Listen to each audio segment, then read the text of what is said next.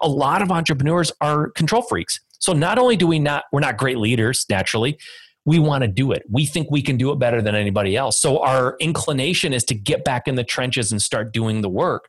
And we have to resist that. We have to understand that 80% of us is good enough. You don't need to find someone who's exactly like you. And I talk about this in my book. If your concern is that the people you hire won't care as much about the company as you do, let me tell you something. They won't. They can't. It's not possible. It's like saying I'm going to hire a babysitter for my kid, but I'm worried they won't love my kid as much as I do. They won't. They can't. It's your kid, but you just have to hope that they'll take care of them well enough to keep them happy and safe, and they'll do 80% of the job you would do, right?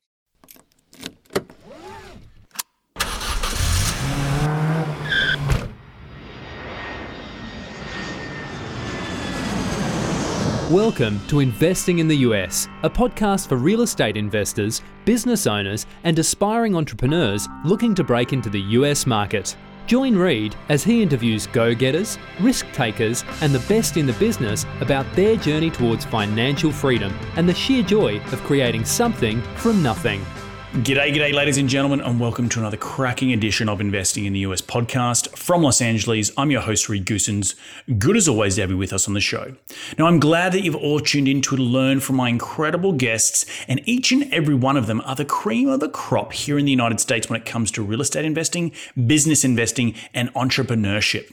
Each show, I try and tease out their incredible stories of how they have successfully created their businesses here in the US, how they've created financial freedom, massive amounts of cash flow, and ultimately created extraordinary lives for themselves and their families. Life by design, as I like to say. Hopefully, these guests will inspire all of my cracking listeners, which are you guys, to get off the couch and go and take massive amounts of action. If these guys can do it, so can you. Now, as you know, I'm all about sharing the knowledge with my loyal listeners, which is you guys, and there's absolutely no BS on this show, just straight into the nuts and bolts.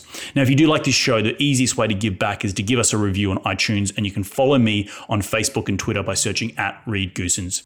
You can find the show wherever you podcast on iTunes, SoundCloud, Stitcher, and Google Play, but you can also find these episodes up on my YouTube channel. So head over to reedgoosens.com, click on the video link, and it will take you to the video recordings of these podcasts where you can see my ugly mug, but the beautiful faces of my guests each and every week. All right, enough out of me. Let's get cracking and into today's show.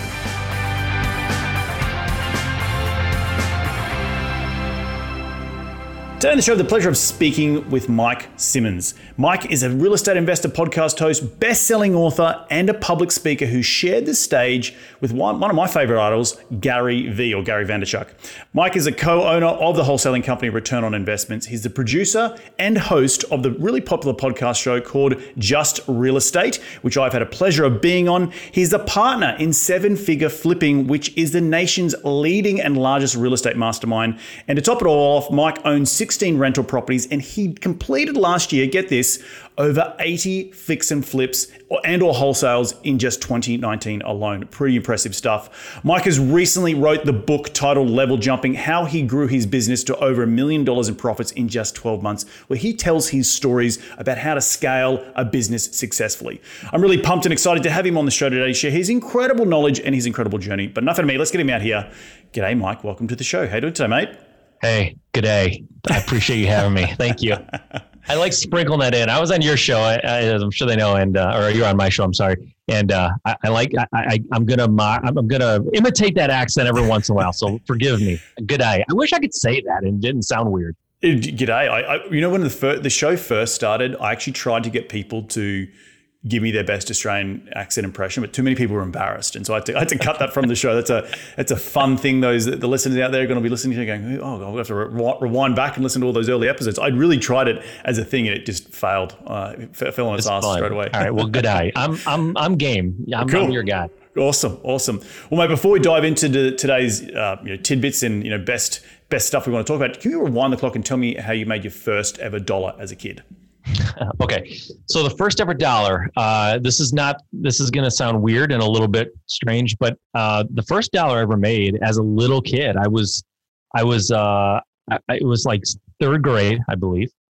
And my next door neighbor used to pay me $5 a day to clean up dog droppings. Like that was literally my first entrepreneurial gig as a kid, is picking up her dog droppings and getting paid $5 every time I did it. So that was my first earned dollar. Oh, I still pick up my dogs today, and it's disgusting. For free, right?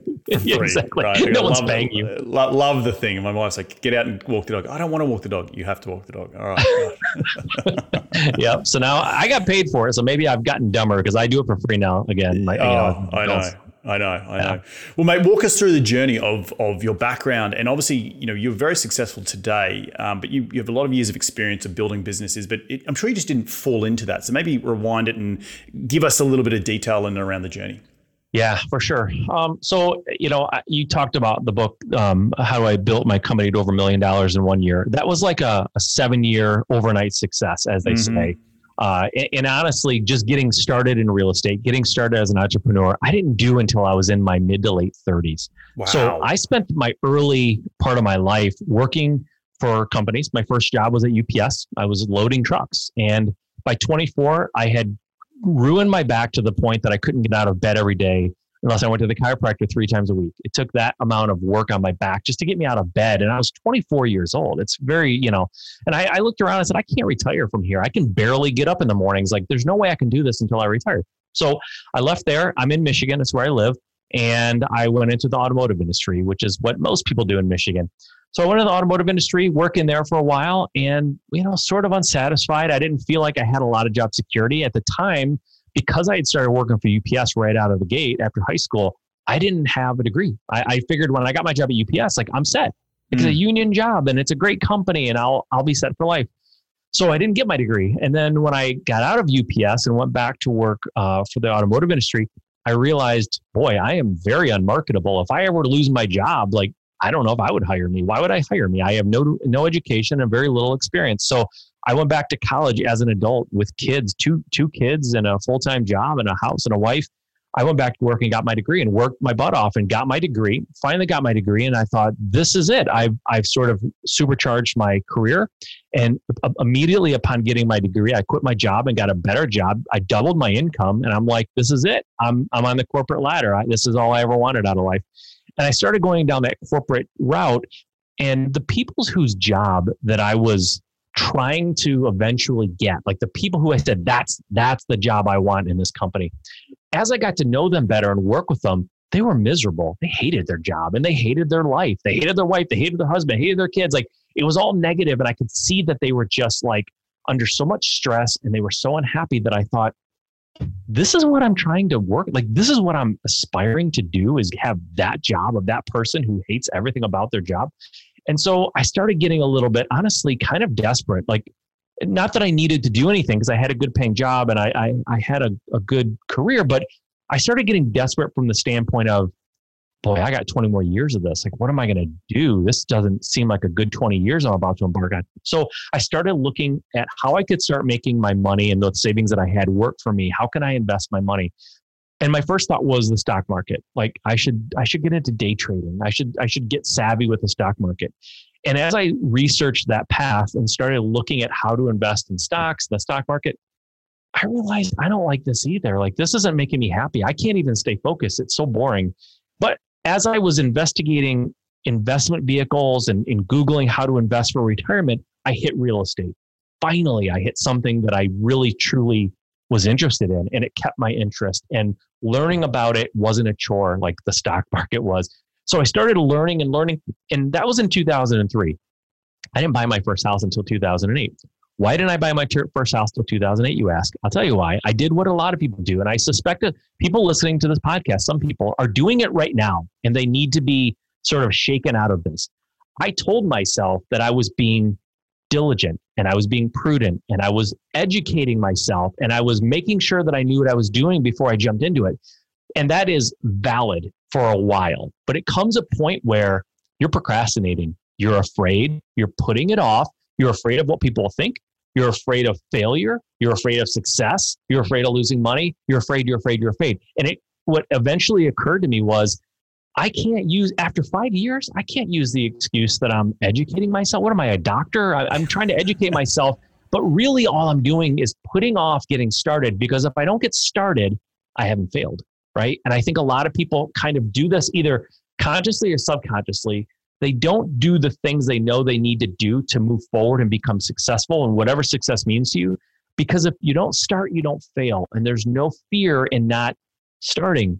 And so I was raised, just to kind of rewind a little bit, my dad was a Marine. He was in Vietnam, and he was a very stereotypical Marine from that era. And he was tough on us. And what he didn't tolerate was unrational or irrational fear. He just didn't, right? When I was a little kid, I was afraid of playing baseball. He wanted me to play baseball, and I kind of wanted to play baseball, but my brother, who was also going to play, was a year older than me, and he was in like a league a little bit above where I should have been for my age. But because he didn't want to have to go to 2 different practices and 2 different games, he said, "You're going to go up a level, and you're going to be on that team."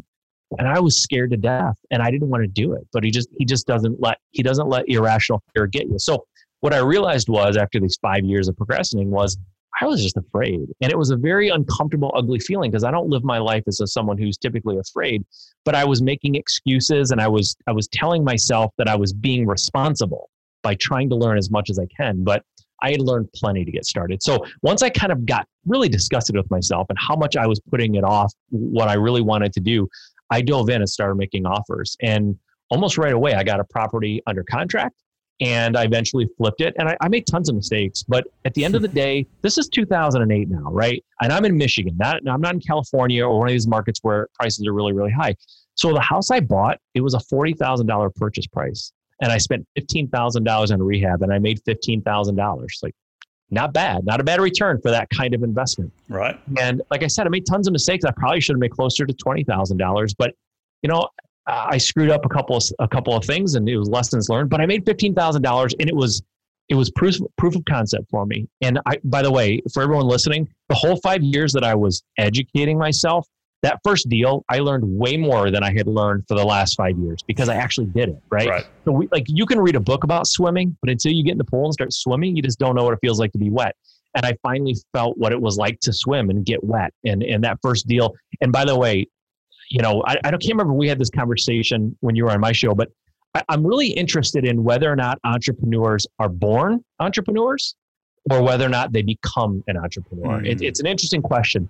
And I think for me, the answer was, I was a born entrepreneur, but I was sort of like, I was a born piano prodigy, but I had never been shown a piano before. So when I did that first deal, I realized, oh my goodness, all of these career paths that I went down and all these things I tried that made me unhappy and I didn't want to do, it's because I'm an entrepreneur. And when I did that first deal, I was like, a light went off in my head and a fire got ignited inside of me. And I'm like, this is what I want to do. And I went for it. And, as far as that getting to $1 million in a year, it took me about 6 or 7 years to do that, because I spent 6 or 7 years making every mistake, doing everything wrong, taking, 1 step forward, just take 2 steps back. And so there was a lot of that like growth and growing pains that went on for like 6 years or so before I kind of figured things out a little bit and got, we can talk about it, but the bottom line is I surrounded myself with better people. I was surrounding myself with naysayers and people who also had limited beliefs and limited mindsets and kind of very, very small like views of what was possible. When I started surrounding myself with people who had much bigger businesses than me, who had done much more than I had, and they expected more from themselves and the people around them, my world absolutely exploded. And that made all the difference for me. And I resisted it for a while, because my mindset was, I don't need help. I don't need to surround myself with successful people. Like, you know what? If I have a question, I'll Google it. Right. That's it. Right. Ignorance, right? Yeah. Just total ignorance and like really like limited mindset. Like I just thought I'll figure everything out. I don't need any help. But listen, man, I don't care what, if you use a sports analogy, use your favorite sports star, like they have a coach and they have a coach for a reason, and the coach makes them better. And they surround themselves with people, by the way, who are counting on them, expect a lot from them, and help them raise their game. And I think that nothing's different in business. It's just people don't apply that same philosophy. Well, firstly, I want to rewind back and just say kudos to you, man, for going back to uni with 2 kids and not even starting your entrepreneurial path until you're in you said mid to late 30s. So all those people sitting out there at 26, 27, 28, even 30 years of age think it's too late. It's not too late. Like, I think you're a prime example of someone who's can like an old dog, you can teach an old dog new tricks. Like you are constantly trying to push your boundaries, and I think it's really, really admirable that you went back and achieved what you achieved. What did you actually go back and study when you went back to uni?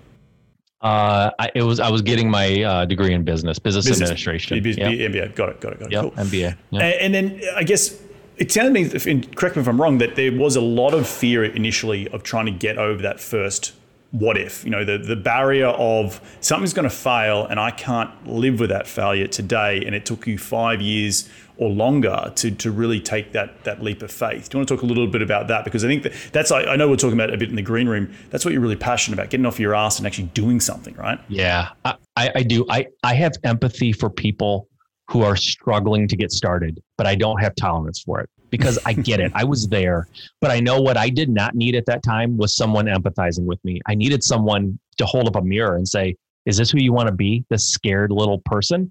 And that's what it is. So for me, I'll tell you what, I'll tell you a quick story that'll really articulate how afraid I was. I think my biggest fear wasn't losing money. My fear was of failing and looking stupid to my friends and family, honestly. And I don't think that makes me unique. I think that's a lot of people. But here's a little, I'll make it quick, a story to illustrate that. My wife and I started flipping houses in 2008. We were a team and we worked on it together at the time.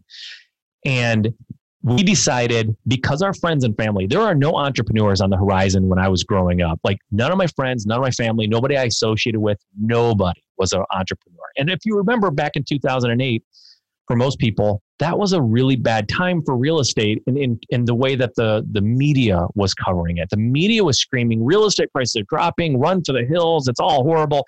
So for me to tell my friends and family, I'm going to start investing in real estate, it's like if the stock market crashes, everyone goes, oh, don't invest. But that's the time to invest, frankly. Right.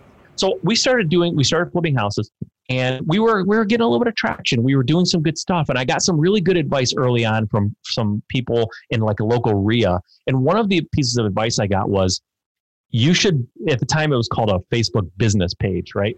But you should start a Facebook business page and just document your journey. Put up videos about before and after videos of houses and what you're doing, and just kind of be transparent, which is kind of a Gary Vee thing, right? Back in 2008, like just document. Don't worry about creating this great stuff, just document. And we did.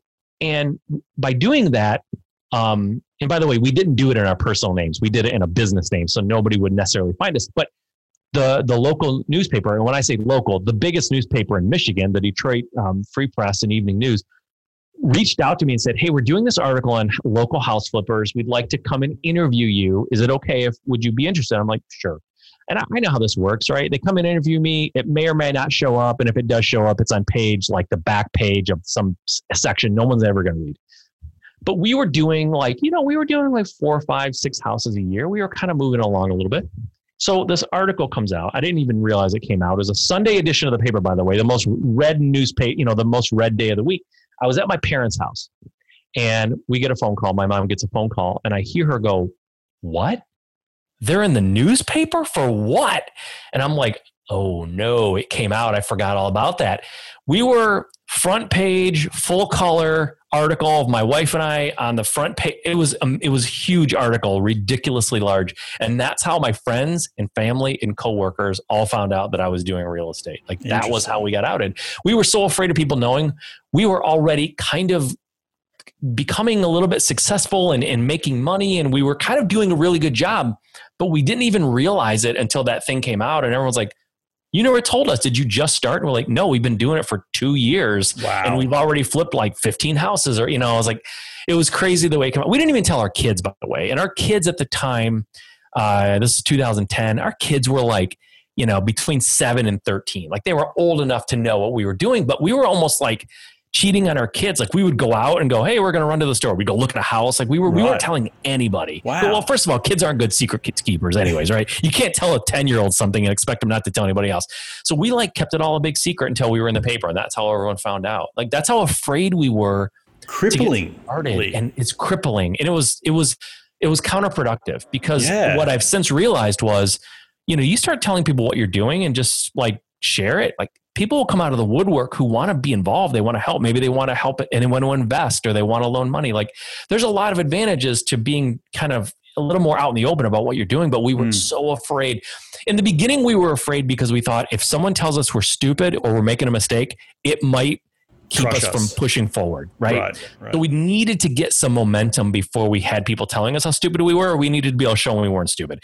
And we just sort of forgot to tell people. We had this system of how we were doing, and we just like had this weird secret, and that's how it came out. That's so funny. It's not funny. It sounds like it was crippling for you because you're not even tell your kids. And I don't even know how you get around the issue when you're talking to your parents or how are things going, it sounds so counterintuitive, but I would imagine as soon as the shackles were taken off, that things would have just felt so freeing, right? People would have just been so much more supportive and probably patting you on the back more so than what you were afraid of, which is only in your own mind, right? 100% it was in our heads. Nobody would have done anything. I don't know, they might have said, hey, that's scary. I don't know how, but nobody would have said you're stupid. Like nobody would have deterred us. It was all in our head, totally in our head. And honestly, by keeping it a secret like that, we had to do a little bit of damage control because my wife and I have some really close friends that we didn't tell. And they're like, they weren't mad, but they were like, I can't believe you didn't tell me. Why would you not tell me? It's like, I thought we were good friends, Right. And it's like, so we had to do some damage control, but it was all good in the end. I mean, everyone understood, as much as you can, and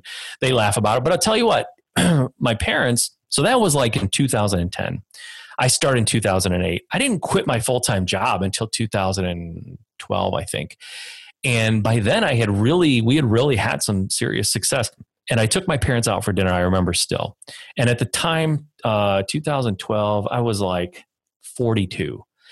And I took my parents out and I said, listen, Mom and Dad, this is what I'm doing. And they knew I had a really good paying job. And I said, this is what I'm doing. I'm quitting my job. And my dad's reaction was, you're making a mistake. Like that was he worked at Ford. He was a tool and die guy, like just union factory, 12 hours a day, 7 days a week kind of a mentality. He just could not conceive of not having that security, right?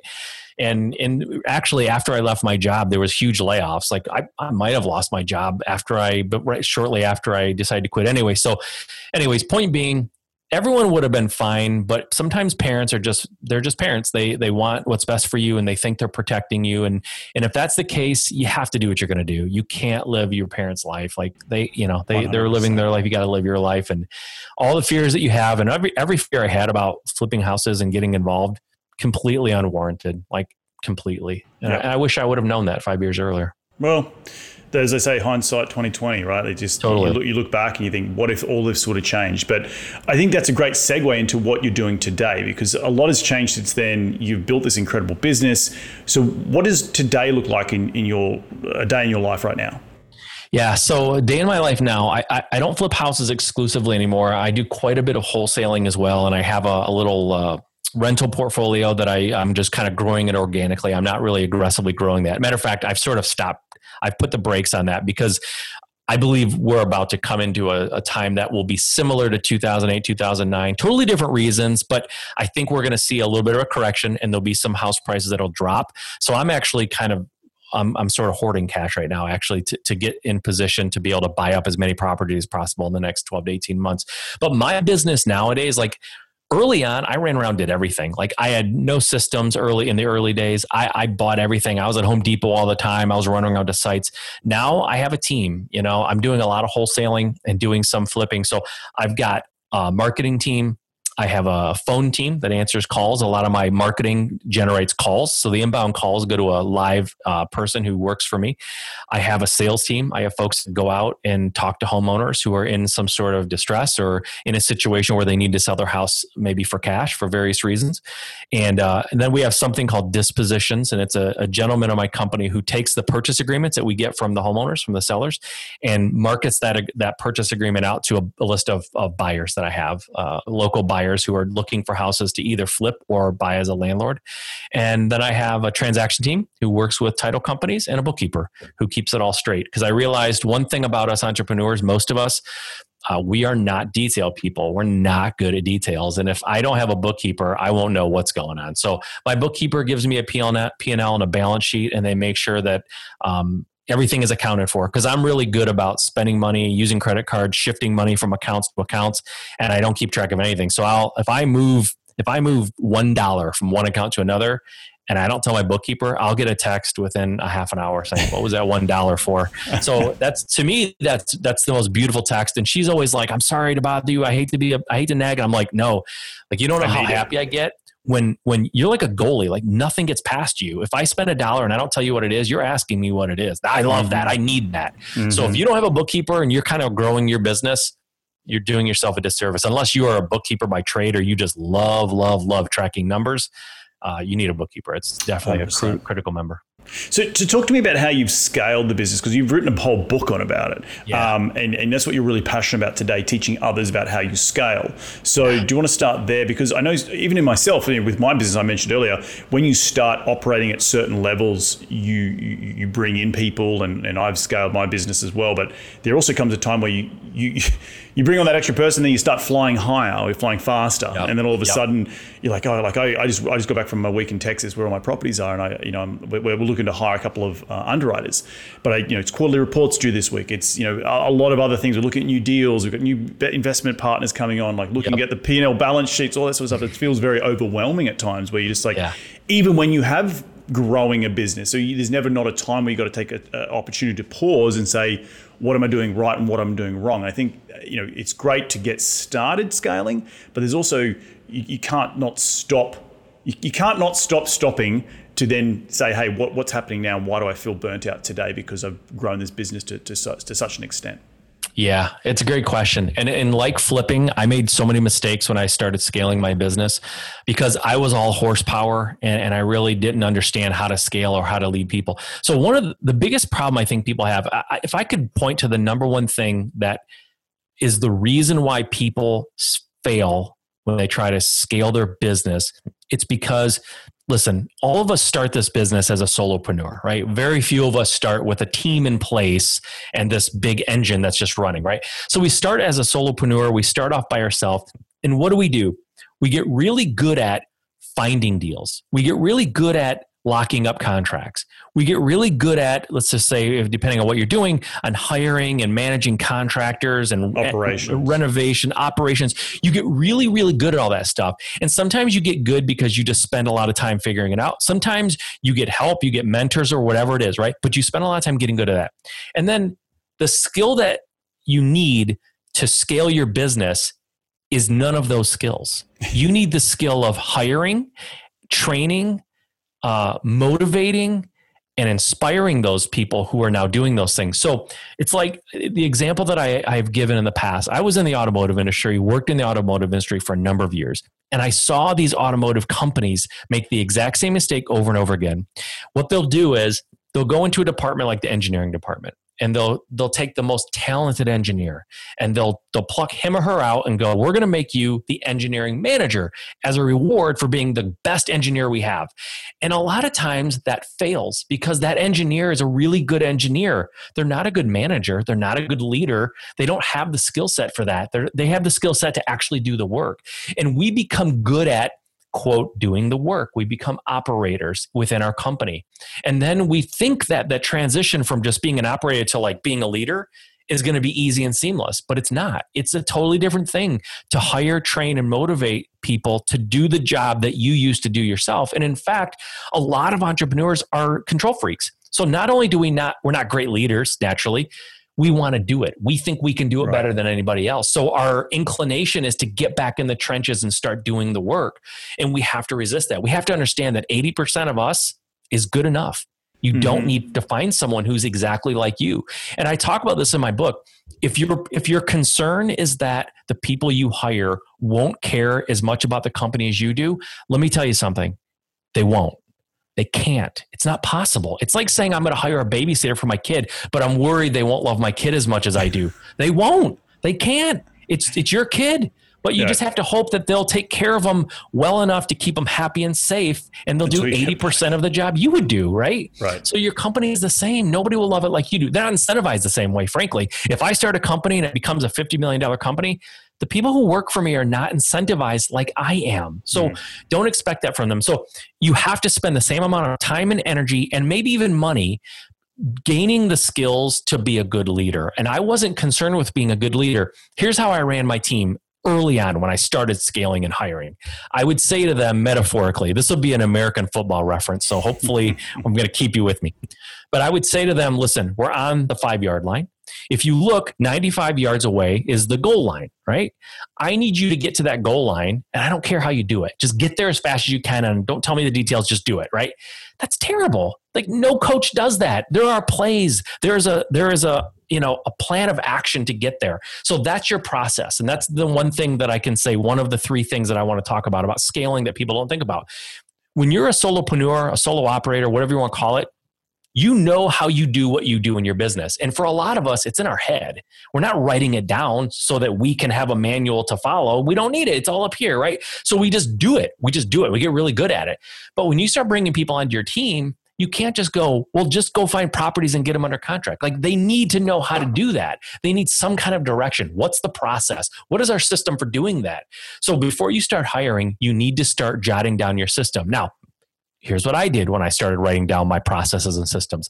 I thought I needed a full-blown manual, like a thick manual with video and all these things. And so I started creating this book that I'm not detailed. I just said that. Most entrepreneurs aren't. So I put it off. I procrastinated. I didn't do it. And I could never get this manual together. And if I did put together a section of it, I would be so detailed that by the time I finished it, it was kind of outdated because it's a growing company. I wasn't following that procedure the same way as I was 6 months ago when I started it. So what I tell people is, if you don't have a procedure and you don't have your systems documented, start documenting them and just do it almost like bullet point. Like, we call it like a flight checklist, like someone who's going to like do a checklist to check a plane before it takes off. They don't have like paragraphs and like 500 pages they have to read. It's a checklist. So create checklists for your company. So when you bring people in, you can say, here's a checklist. Here's what your job entails. Boom, boom, boom, boom, boom. And then as they get acclimated and start working, they can help you fill out the details of that process, right? So you just need to create a checklist for your people. So number 1 for me, I had no system and no process that was documented. So when I brought people in, they didn't know what to do and they were failing. And I was blaming it on them when I wasn't giving them the tools to succeed. So that's number 1. Number 2, I didn't know my numbers. When I started trying to scale my business, I knew money was coming in. I knew money was going out. I had no clue if I was making money or losing money. I just knew there was some flow, but I didn't know for sure because it was before I had a bookkeeper. The only night in my life, and listen, I'm 50 now, right? So hopefully that doesn't like turn everyone down off like, this guy's old, I don't want to listen to him. But I've never suffered a sleepless night in my life. I'm one of those lucky people that I sleep like a baby through good times and bad. I've been through a lot and I've never lost sleep. Only one time in my life that I lost sleep. One time. It was about 5 years into my business. And my CPA called me with a very, very reasonable question. He said, Mike, last year, how many houses did you take title to? Did you actually take possession of? Even if it was for 5 minutes, like you do a double closing, I just need to know how many you took possession of, no matter how long it was. And I had no idea. And worse, I had no system or process that would tell me how I could figure this out. So I'm calling title companies going, can you tell me how many properties I took title? Like, it was crazy, right? So I know your numbers, know how much money you're spending on marketing. Here's some high level numbers. If you're like, I don't know numbers to track. You need more than this, but let me just give you this as a starting point. Whether you're a house flipper or wholesaler, it doesn't matter, landlord, if you're doing any sort of lead generation that you spend money for, you need to know how much money you're spending on that. How many calls or form fills or inquiries do you get from that marketing effort, right? So how much money am I spending? How many calls or inquiries am I getting? How many appointments am I setting? How many contracts am I getting? And how much money do I make per contract, right? That is the most basic, like I call them island numbers. If I'm on a desert or a secluded island and no one's there and someone's going to give me the numbers I need to know how my business is doing, those are the numbers I need mostly, right? Because if I know how much money I'm spending to generate in a call, to generate an appointment, to get a contract, and then what are my contracts worth? I can reverse engineer that, okay? If I know that, and I know my average contract is $100,000, just to use good, easy, round math, and I'm doing X amount of marketing, but I want to get to $1 million, I need to 10X my marketing, right? And then theoretically, I'm going to get to $1 million. So knowing that, but if I don't know any of the numbers and someone says, hey, let's build this thing to $1 million, I don't even know what to do because I don't know what's working, what's not. And for marketing, you're probably going to have different channels. So I need to know, is direct mail, How much money is that making for me? What's my ROI on direct mail, right? What's my ROI on PPC? What's my ROI on, bandit signs or whatever you're doing in your business? Like, you need to know your numbers. That's number 2. Number 3, and this was probably the most difficult thing for me to wrap my mind around, and I touched on it in number 1 where I said processes and systems. It was hiring. I really thought that I was too small to hire. My business was too small, not physically too small. My business was too small to hire, but I knew that I couldn't become the business I wanted to be on my own. And I knew to get to the business I want to be, I had to hire, but I'm too small to hire, but I can't get big unless I hire. And you can see it's like this circular logic that sort of is self-defeating. So what I learned was I need to start building a team sooner rather than later. For most people, if you're listening to this and going, yeah, I've been thinking for about 6 months, I maybe need to start hiring. Chances are you should have started 6 months ago or maybe even a year ago. You're probably really, really late. But the reality is I thought I needed to have all this cash flow and all this reserves to hire people. But the fact of the matter is the first person I hired was a salesperson. Why did I hire a salesperson first? Let me tell you. Because I know that the most important thing to hire for when you're trying to decide where to start, pick the task that you are the worst at, that you suck at, and focus on that. Because if you're bad at it, chances are you're procrastinating. Chances are you're a little bit of a bottleneck, and that's where your company is suffering. And that's where you should start. So for me, it was sales. When I would get a call from my marketing, here's what I would do. I would see the call come in. It came through a separate line that I got. It was a Google number I had. It came through a separate line. I would see it and I would go, oh, I don't want to answer this. I don't feel like talking to this person. And I would watch it until it went to voicemail and I'd go, good, went to voicemail. And so problem number 1, I let a call go to voicemail. You should not do that. When you're spending money on marketing and a call comes in, that person wants to talk to somebody because they called. Don't let it go to voicemail. Number 2, I wouldn't return the voicemail right away. I would wait a day or 2 before I returned it because I didn't like that sales process. So then I would return the call and I'd go on the appointment, and sometimes I'd get a contract, sometimes I wouldn't. I hired a sales guy. He was answering calls for me. So now I don't care how much marketing I'm doing because I'm not answering the calls anyways. Somebody who likes doing it's doing it. He's answering calls. He was going on appointments for me. Okay. If I were to get 5 appointments set for me, or if I were to set 5 appointments for myself, on average, I would get 1 contract. That was sort of my number, right? Right. When I hired a sales guy, he would go on 5 appointments. He would get 2 to 3 contracts. That was his average. 2.5 contracts was his average, right? Now, in real estate, our contracts and our deals, like we're not talking, 50 cents. We're not building widgets here, right? Our margins are like 10, 20, 30, $50,000. So imagine if I'm missing out on 2 to 4 deals a month. Like that's big money that I was leaving on the table. So having him absolutely paid for himself. But let me rewind. How did I afford to hire? By the way, this guy who I hired in sales, he was formerly a pharmaceutical salesperson, no real estate experience, but he was the regional top salesperson for his pharmaceutical company. Okay, he was making over 6 figures when he was working for them, and they were sending him to Hawaii. As I hired him, they were sending him to Hawaii because he was their top salesperson. He was literally getting awards from this company for being so great. Now, how did I hire such a rock star salesperson? Here's how I did it. He was an on the road salesperson, but it was a local route, right? So he visited all the doctors in our like tri-county area. So it was on the road sales, and he was so good at what he did that he had a lot of downtime. He just had time during his day, and he reached out to me actually, and he's like, "Hey, I want to work for you. I want to learn real estate. I have tons of downtime. I'll take the calls. I'll go on the appointments, and you don't even have to pay me." Okay. Now I could have taken that deal, but I didn't. I said, "Here's the thing. You seem to be really good. Let's do this. Instead of me not paying you, I'll pay you commission." I close on a deal and I monetize it, right? Like you get the contract and we close and we make money. I'll pay you a commission off of that sale. So I never paid him unless he literally put money in my bank account. And that's how I started my hiring process. Now, how much money does it take to do that? 0. I didn't have to pay him until I got paid, right? So that's how I started. And you can be creative. You don't need to hire a bunch of W-2 employees that have these base salaries and you bury your business, because you don't want to bury your business when you're scaling. But there's plenty of people out there. There's VAs. You can hire VAs. Like there's a lot of ways that you can hire folks very inexpensively or pure commission, where they only make money when you make money. And by the way, he didn't quit his job right away. He worked for me for 8 months before he quit his job and started working for me full time. He was just really good. He could do both with no problem. It was only when my company started scaling up that he had to make a choice. So that's how I did it when I started. So hiring people was a huge hurdle for me. You need to start building your team, okay? But don't think that means money out of pocket every month necessarily. You need to track your numbers and understand your numbers, and you need to create your systems and processes. You need to document that, as bad as it might be, because you might even be saying, I don't have a system. I don't have processes.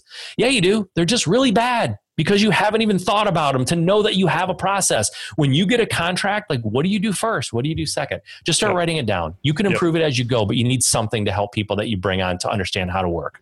One thing I'll add in there is when you are documenting processes, I use a thing called Loom, Loom. It's a video, screen share. It can take a picture of your face as well, but shares your screen. I do it particularly around, actually in COVID, studying COVID, I had a bit more time on my hands. I actually started documenting the ways in which I underwrite deals so I can now pass it off to a full-time underwriter. And there was like 3 hours of video, right? It's like, have you watched those seven tutorials that I've done?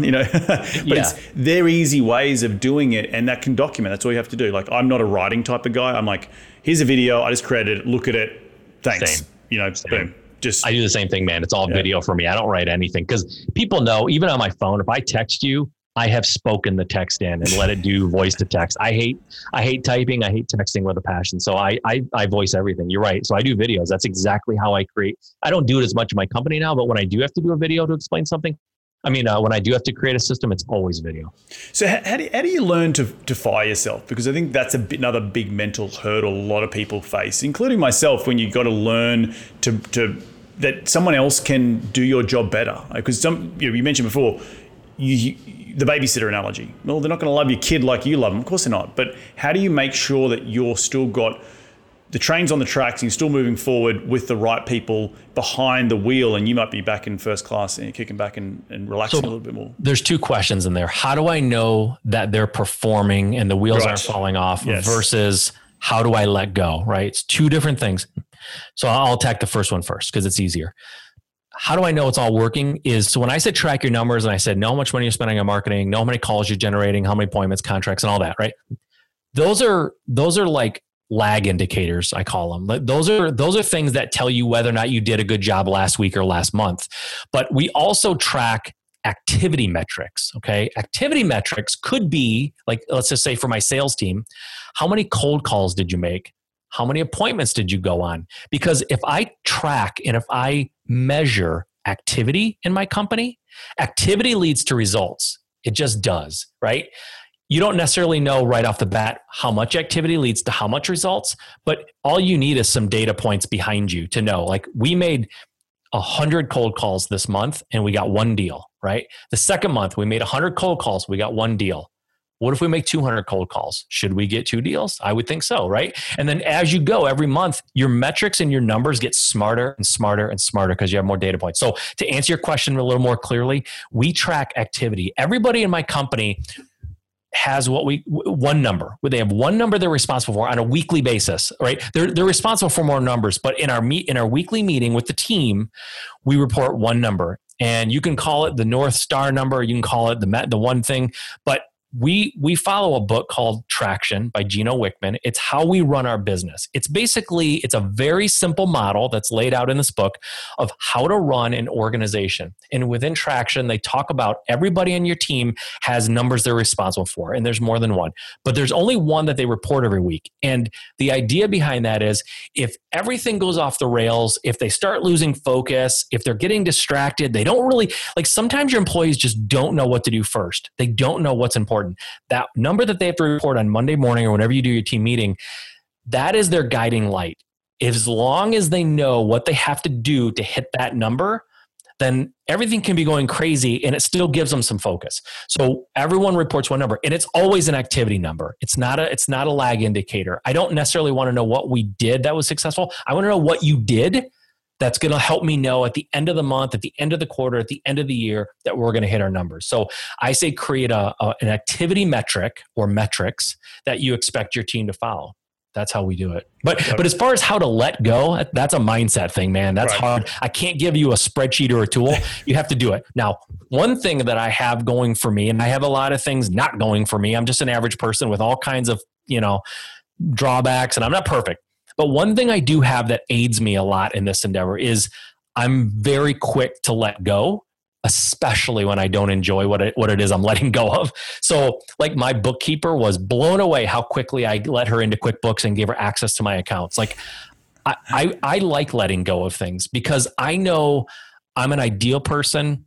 I'm a visionary. I'm not a good like COO. I'm not an operations person at heart. I do it if I have to, but if I'm the one who's like creating systems and processes and holding people accountable to them and managing people, eventually the wheels will fall off because I get bored doing that. I like building.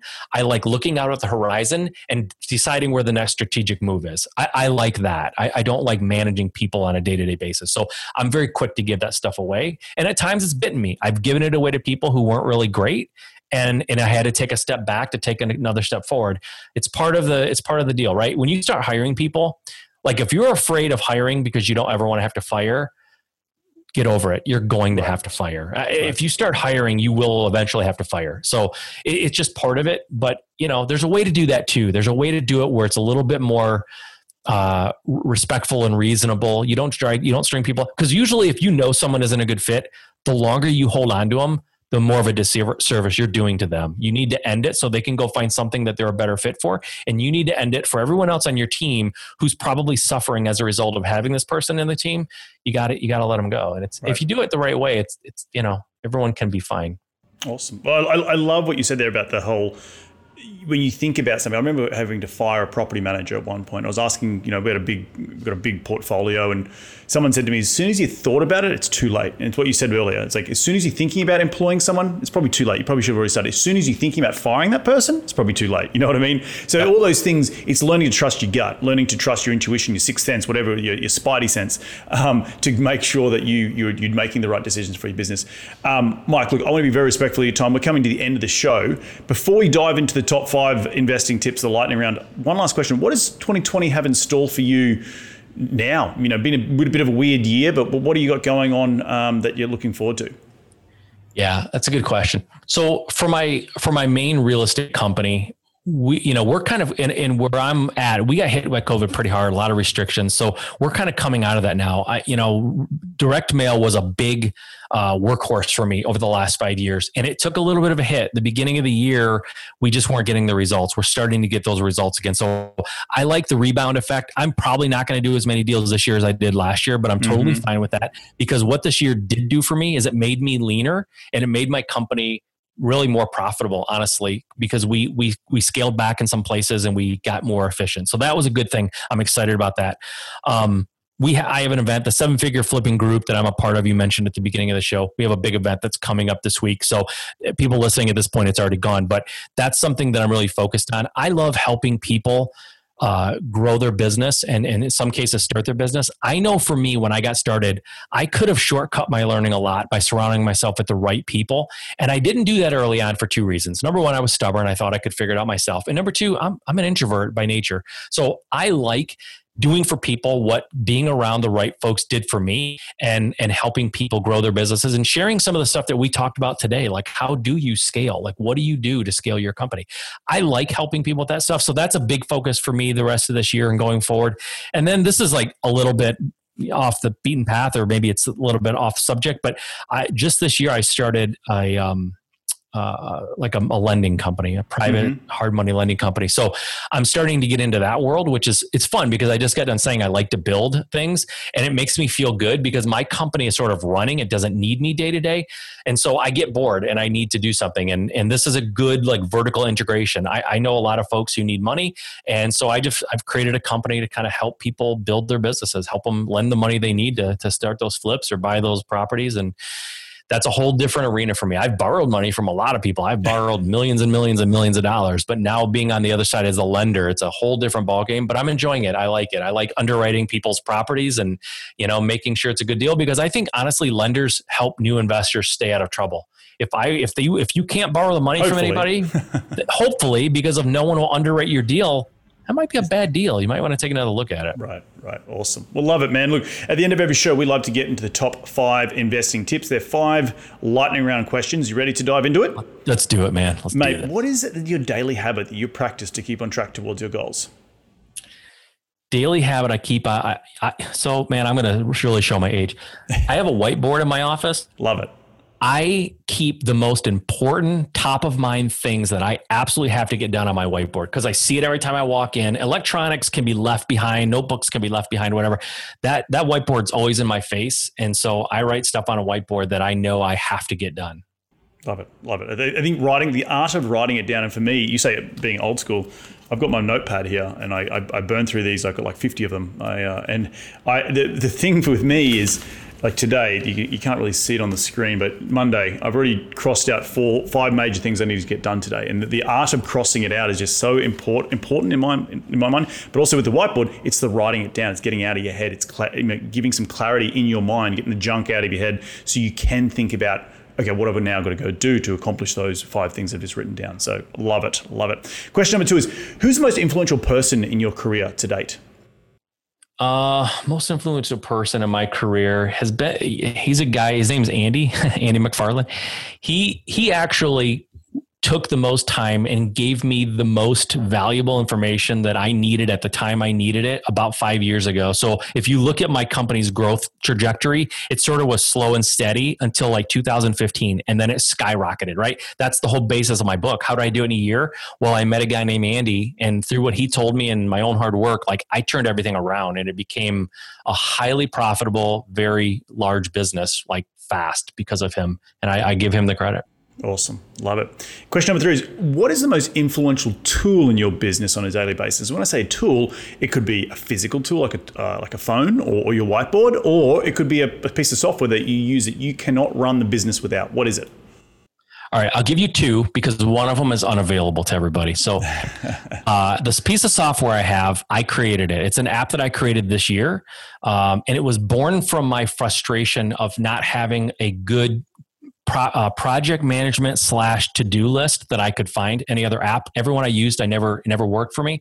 And so I designed my own from the ground up and had it developed and made. It's in beta. Nobody can get it right now anyway, but I use that. I love it. It's changed my life. Hopefully it'll be available soon. I'll come back on and talk about it maybe. Aside from that, probably the biggest difference for me is my whiteboard. I know, again, it sounds so horrible and lame, but having a whiteboard up for me, I use it so actively throughout the day that it, like you said, I'm writing it down and it's big. I don't write small on a whiteboard. Like I have 2 huge whiteboards and I write in like 5-inch letters because I want it to like scream at me. And I'm a distractible guy. I'm an entrepreneur. I got a million things happening. I need something to really scream at me throughout the day. So that's my way. And it's one of those things when you have a whiteboard and then you're walking in out of your office, it's subconsciously there. You can see it. Yep. You wrote it down. And I truly love it. I think it's quite, that tool is very influential for those people out there who don't have a whiteboard. Get one and put it in your office, put your goals in there, put something, but get it out of the mind, get it onto paper or onto the whiteboard. So awesome stuff. Question number 4, in one sentence, what has been the biggest failure in your career and what did you learn from that failure? The biggest failure in my career, it's a great question. Probably the biggest failure in my career was expecting everyone to know what I wanted without properly training them. I really screwed that up hard. And there's a lot of opportunity costs that got left on the table and a lot of people that probably didn't need to be let go because I had bad expectations because I expected them to read my mind and that was horrible. I remember one time, my first ever virtual assistant, $4 from India, and he stuffed up a few things. And it's actually the reflection of not his ability, but my ability to explain it. And as soon as I spent longer writing an email, like that sort of what you're talking about earlier about, I'll just do it myself. It's going to take me 20 minutes to write this email, screenshots, and that's where I found Loom, and that's where I got quicker. But after doing it with so much detail, it's created an asset for my business because I can always come back to him and say, remember that thing you did? Yeah, well, I've now documented it in one email and you know how to do it really well. And so I'm going to keep asking you to do it again and again and again. But it was boiled down to my lack of clarity and lack of him understanding what I wanted through the explanation.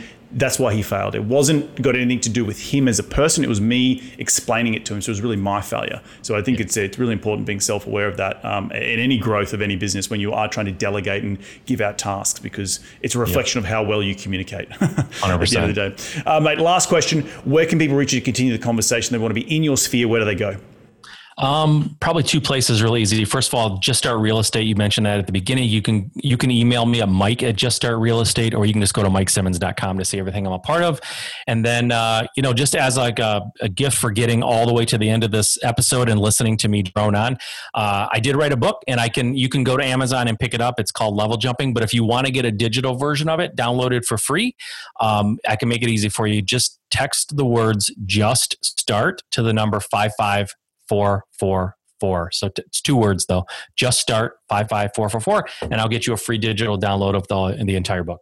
Love it, mate. Love it. Look, I want to thank you so much for jumping on the show today. I just want to reflect a few of the things I took away from today's show. I think first and foremost, what stood out to me is your ability, even as maybe what some people would think a later in life entrepreneur, but you still went out and did it when you had two kids, you went back to school, you got a bigger degree, you were able to get more money, and then through that, you're able to push yourself to get out there and take action. It took a little while, but like all of us, you eventually did it, and that's the most important thing. So I bet you're sitting here today looking back saying, I'm glad I took a bet on myself, and I'm glad I went out and gave it a crack. I think that was the biggest thing that stood out for me. I think I also love the fact that you've really understood what you're good at in your skill set, and then delegate really quickly for those things that you aren't good at. But having the metrics in place, the key performance indicators that you can quickly check to make sure that the wheels are on the train and you're on the track. But so you then have time to go off and build other things like your lending company. So I think it's really, really awesome. Did I leave anything out? No, that's it, man. Awesome. Everyone can do it. Listen, I'm not special. Most of us aren't, right? Execution's everything. So get out there and do it. Don't wait around. Don't do what I did. Don't spend 5 years, kind of sitting on the sidelines. Get out there and go.